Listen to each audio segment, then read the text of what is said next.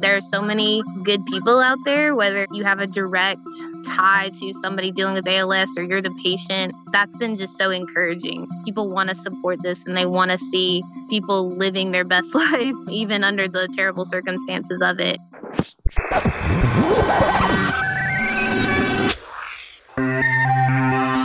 Hello, everyone, and welcome to Connecting ALS. I am your host, Jeremy Holden. The U.S. Department of Health and Human Services estimates that 53 million people serve as caregivers for someone close to them every year, a data point certainly familiar to folks living with ALS. And while caregivers often talk about the positive aspects of being able to provide care for someone they love, caregiving also takes a toll. 68% of respondents to an ALS focus survey said they spend more than 30 hours a week providing care. When asked to list their major concerns, 44% of respondents cited depression, 56% cited the lack of time to engage in self-care, and 35% cited decreased participation in hobbies. Which leads to the question of what more we can be doing in support of family caregivers. We may have answers to that important question soon. In September, HHS released a national strategy to support family caregivers. The report details actions that the federal government intends to pursue in order to support family caregivers in the coming years. The ALS Association's public policy team is reviewing that strategy, and we will be talking much more about that in the coming weeks and months. But in the meantime, November is National Family Caregivers Month.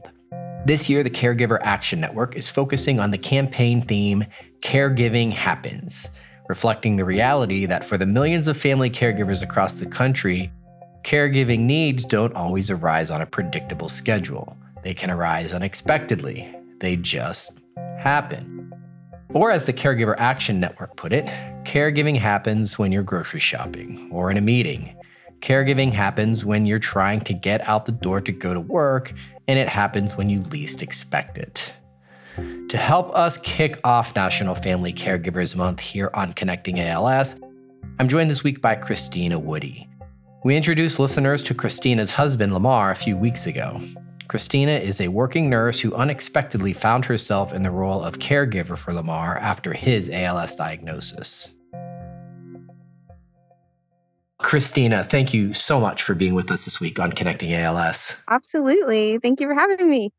Yeah, listeners had an opportunity to hear from Lamar a couple weeks ago, so they probably have some familiarity, but let's just start and dig into your connection to ALS. Sure. So my husband, Lamar Woody, was diagnosed about 4 years ago. I am a nurse by profession, but that is not usually the particular patient population that I deal with on a regular basis. We know this is a still fairly rare disease, but sort of my professional background with patients is more post-surgical. I've done a little bit of pediatrics, things like that. But so my direct connection more so is just through my husband. Neurologists could go their entire career without diagnosing someone with ALS or encountering that, right? And it's certainly true of other health practitioners. Your background in kind of healthcare and in medicine, did it inform how you kind of approached the diagnostic process? Did you feel like you started to have some guesses as to what might be going on? Or like, how did your background and training inform how you approached both the diagnosis and then life the last 4 years with ALS? Sure. Well, I guess professionally, when he first started having symptoms of, mostly what we saw was weakness, occasionally having seizure issues, but really just sort of that physical decline was so noticeable for him because he's always been athletic, very active. And so to just see him drop a lot of weight, lose a lot of muscle mass very quickly while still engaging in what he had always done, was just a crazy thing to see. But my way of sort of processing things as a nurse is always, horses, not zebras, so you kind of start looking at, okay, what do we know? What can we fix? What are sort of like the obvious signs and symptoms to address first before you start thinking of the zebra, something as rare as like ALS that was nowhere in your radar, So yeah, I guess, he is also been diagnosed with type 1 diabetes. And so we had kind of just started, looking into so many things just related to sort of surface issues that we knew about, but just once we saw that, his symptoms were getting more complicated than that. And even his physicians were like, we need to take closer look at this because none of that is normal behavior or normal, So I think professionally, I just kind of stood on the grounds of let's just work with what we know. But, I think as a spouse, it was pretty obvious to me, like, this could be bad. I've never seen him, have some of these symptoms or have this weakness or be fatigued like this. And I think so on a spouse level, I knew we were probably dealing with something bigger. Yeah, and of course you get that confirmation that you were dealing with something bigger with the diagnosis. I want to talk about your role as a spouse, as a caregiver. We are approaching National Family Caregiver Awareness Month, an opportunity to reflect on all the work that family caregivers do. So talk to me a little bit about your role as a caregiver for Lamar. I think we're kind of in a bigger transition of that. Like I said, being a nurse, I work full time still. And so that I think in just the last few years, while he's still been able to maintain a good bit of mobility and independence, we've kind of stayed that course of normal life. I'm throwing up my air quotes right now. Normal life, whatever he could do on his own, we let him do that. And being kind of young and still in our working 30s age, full-time work is just kind of necessary for us right now, or for me to continue, especially since he left work. But I feel like in the last month or so, we've kind of talked about that and some of the limitations that he's had and a little bit of decline that he's had recently, that it might be time for me to try to find a way to pull back, work remotely, whatever that may look like, to be more of a caregiver at home for him, just since his needs now are kind of there. I think just, I am appreciative that I have that background in nursing and that I've, have a decade or more of experience under my belt, at least to, bring that to the table. But, either way, it's hard just to be alongside as a spouse and have to, watch that and. Yeah, well, I wanted to ask about that because your background as a nurse. I think it'd be easy to sit here and think like, oh, you trained for this, right? You've got this, right? But this is your husband, right? And so it's a different dynamic. I'm sure that the bedside manner is probably quite a bit different when you're talking about your spouse as opposed to a patient. Not that you don't bring a level of care to patients, but it's different, I would imagine.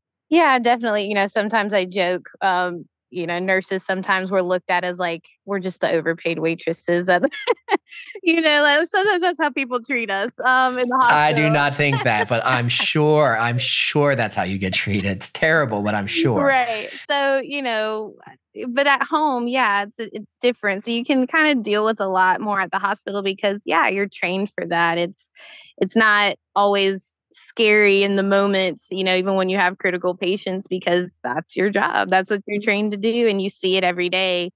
But, at home it's different. And I tell them all the time, it's hard for me too, even though there's things I know you're going to go through and, educationally, I understand that and I know what to expect and maybe how to manage it. But it's still hard because you have a different level of care and compassion for this person that is your family, that is your spouse, and, just hits a little bit closer. But, as we go through different things and he's battling different symptoms, I tell him too, I'm like, I may have all the knowledge in the world of how to help you, but I don't have a CT in the back room. I don't have lab. There's a lot of things, even though I would know what to do, I can't do those things at home, so it still presents its challenges, even having a medical background for sure. Yeah, that makes all the sense in the world. So you talked about being a spouse, being a working professional, also a working mom. Talk to me a little bit about juggling that ball. Yeah, I think, we had done our interview with the ALS Association and I told him, I was like, I have like the trifecta of responsibility. It's like professional Absolutely. caregiver, home caregiver, spouse, mom. It's all the things. So, like this has just been a crazy transition for us with if ALS had never entered our life, we would be again with my air quotes, our normal just 30-year-old young working family. And so everybody, you just think about that in America, it's like everybody's busy, everybody's running the circus, when you talk about that. And then you throw in something as complicated as ALS and it's a three-ring circus on fire, basically. So, my daughter, she's very active. And so we try to keep life normal for her. And she loves to play sports. And so, I mean, all of those things are time consuming, but I think she bears with it really well and understands that as a family, ALS brings some limitations, whether that's time or physicality, and we just got to roll with it. So it's busy. It is definitely busy. And I do feel pulled in a lot of directions a lot of times, but and again that's kind of leading us to as she's getting older and more active and Lamar's limitations a little bit more now that it's probably time to transition home as much as I can. Yeah, and for folks listening at home, you've talked about being a nurse, but it's more than that. Where you're a traveling nurse, right? Yes. So you're going to different places. So Right. being home is not just being home from the hospital; it's being home from a different city. Yeah, sometimes. So I actually had just finished up an assignment about a month ago in Atlanta, which is like 2 hours from where we live in Auburn. So yeah, I was doing commuting on top of, working. So it was a lot. And I think just after that assignment, I was like, I do need just some mental rest for myself. So I'm going to take a little bit of time off and again, we've just had some things lately where I'm like, this may be extended time off until I figure out a new plan. So there's always like, what's the plan A, B, C, D, E, F, G? We just keep going down the line. Yeah. You mentioned your conversation with the ALS Yeah. Association. You and Lamar have partnered with the association to try and help raise awareness here through the end of the year. Talk to me a little bit about the decision to share your story and what you hope people who may not have a personal connection to ALS, what do you want them to know about this disease and the fight against it? Sure. Yeah. So I think, we've had a lot of conversations about this lately just because, since partnering with the ALS Association, just so many new resources and connections have come out of that. And I mean, we are just blown away and truly grateful. And it has been a fantastic experience. And, we were always kind of engaged as far as social media or whatever through our Alabama chapter and things like that. But this has just really kind of opened our eyes to what the community of ALS that is actually out there in the world and even surprisingly so close to where we are. And so that's been just incredible to get to know new people and all of that. I think, it's just leading us to finding new resources and more so addressing it even in our life. I think the last few years we've been blessed that Lamar hasn't had major issues up until kind of this point. But, it's almost been like ALS is this big elephant in the room that we've kind of just like, yeah, okay, it's there. We know we're going to have to deal with it. But it's almost like, again, with this idea of let's try to live as normal as possible and see what happens. It's kind of been the elephant in the room pushed in the corner. And now that, it's kind of come to the point where we have to pay attention a little bit more because things and the way that we balance life and the way that we balance and manage his health is looking a whole lot different now. It's just been like this amazing timing that as all of that is going on in our personal life, gaining these new connections and community with the ALS Association is just like this perfect blessing, just that we have that and our eyes are being opened to so much more at a time in the diagnosis and the journey where we need it the most, sort of thing. So that's been a great experience and really helped us to kind of work through it a little bit better. The last 4 years, it's like okay, we're just like survive, survive the crazy, and whatever happens, we'll deal with it. But now I feel like we're getting a little bit better grip on, emotionally and mentally processing that diagnosis a little better and, trying to set in motion, okay, what is our life really going to look like on a day to day and managing the diagnosis a little bit better. We talked a little bit about your role as a caregiver, and I mentioned that November is Family Caregiver Awareness Month. What more do you think we could do just as a society, as a culture, to support family caregivers?